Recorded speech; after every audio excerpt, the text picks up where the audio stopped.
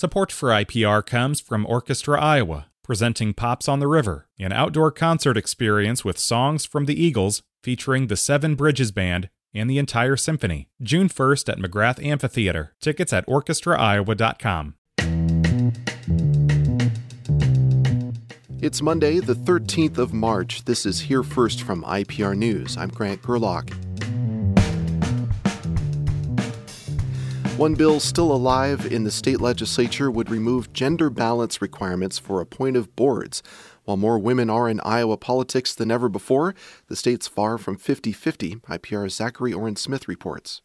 Supporters of a bill to remove the gender balance requirement for appointive boards say the requirement isn't necessary. At the same time, the number of gender-balanced boards in Iowa actually decreased by 7% between the last two fiscal years. This finding comes from ISU's Carrie Chapman Catt Center for Women in Politics, which researches women's representation in Iowa politics. The Catt Center's Carrie Ann Johnson organizes Ready to Run, which trains women to run for office. She says boosting participation requires education on the process. What I have seen is that people still care deeply. People still want to make their communities the best they can be. And they're still showing up to the workshops trying to get this information. Despite recent setbacks, data shows that since the gender balance requirement was implemented in 2012, there are more women represented. The pace of presidential campaigning in Iowa is accelerating, with former President Donald Trump due in Davenport tonight at the Adler Theater to talk education policy.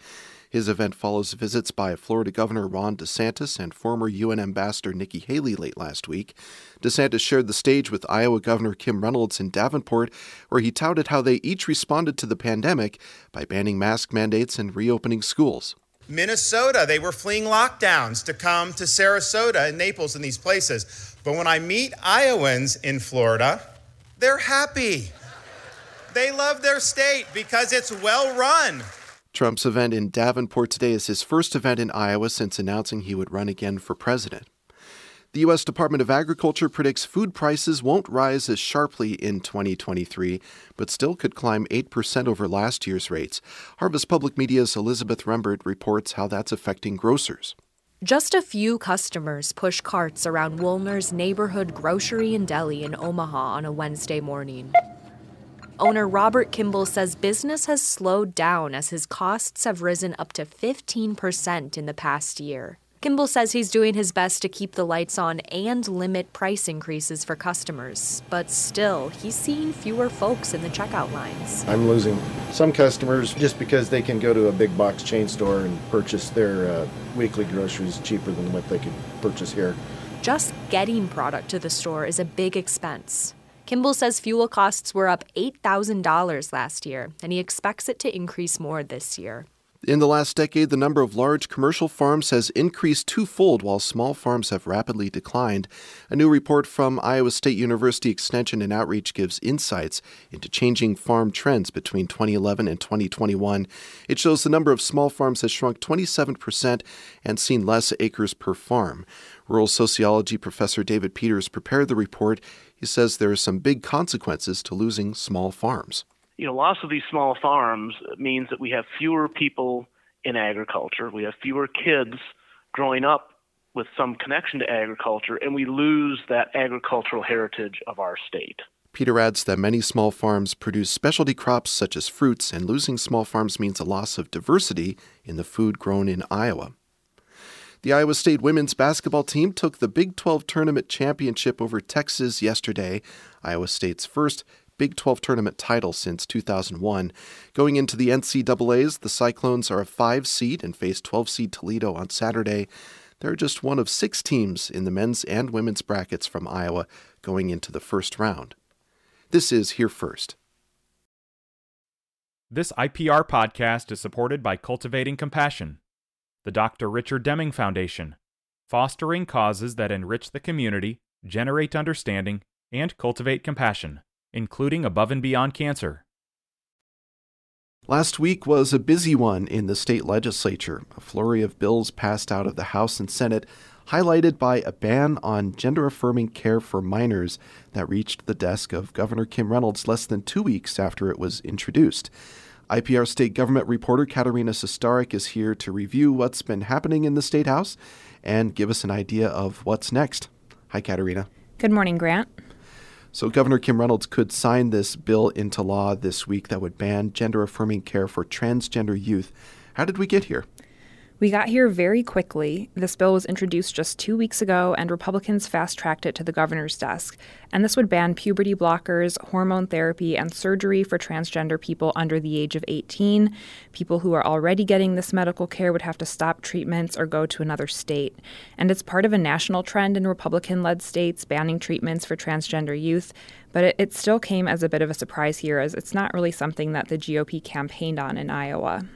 So there were 2 protests at the Capitol last week against that bill and other anti-LGBTQ measures. What else moved forward despite those protests? The Senate passed a bill that would ban transgender students from using school bathrooms and locker rooms that align with their gender identity. The House passed a bill to ban teaching about gender identity and sexual orientation in kindergarten through 6th grade.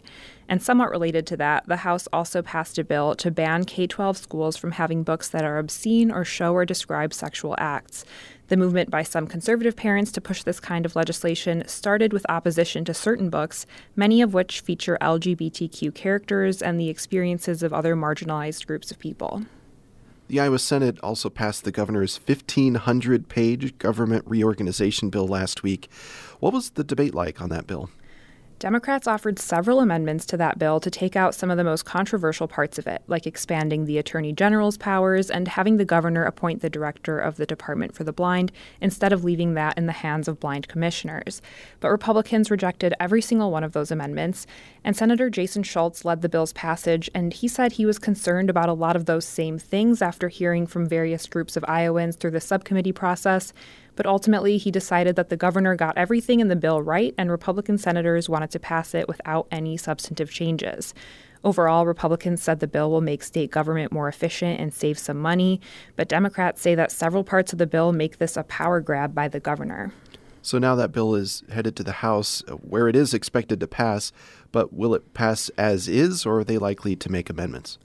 It's still not clear. Last week, House Speaker Pat Grassley said that House Republicans have been meeting with the governor's office and working through the bill, but ultimately they have to get this done before they can do the state budget, so it's looking like a bit of a time crunch now.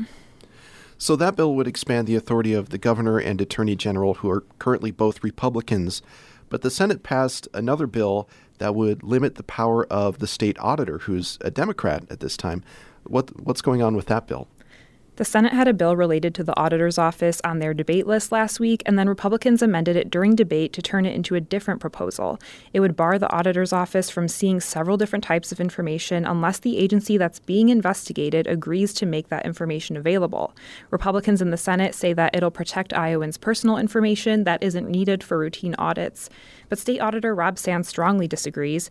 He says it's the most pro-corruption bill to come out of the legislature and that it'll limit his ability to root out waste and fraud in state government, and it could be really bad for Iowa's financial status.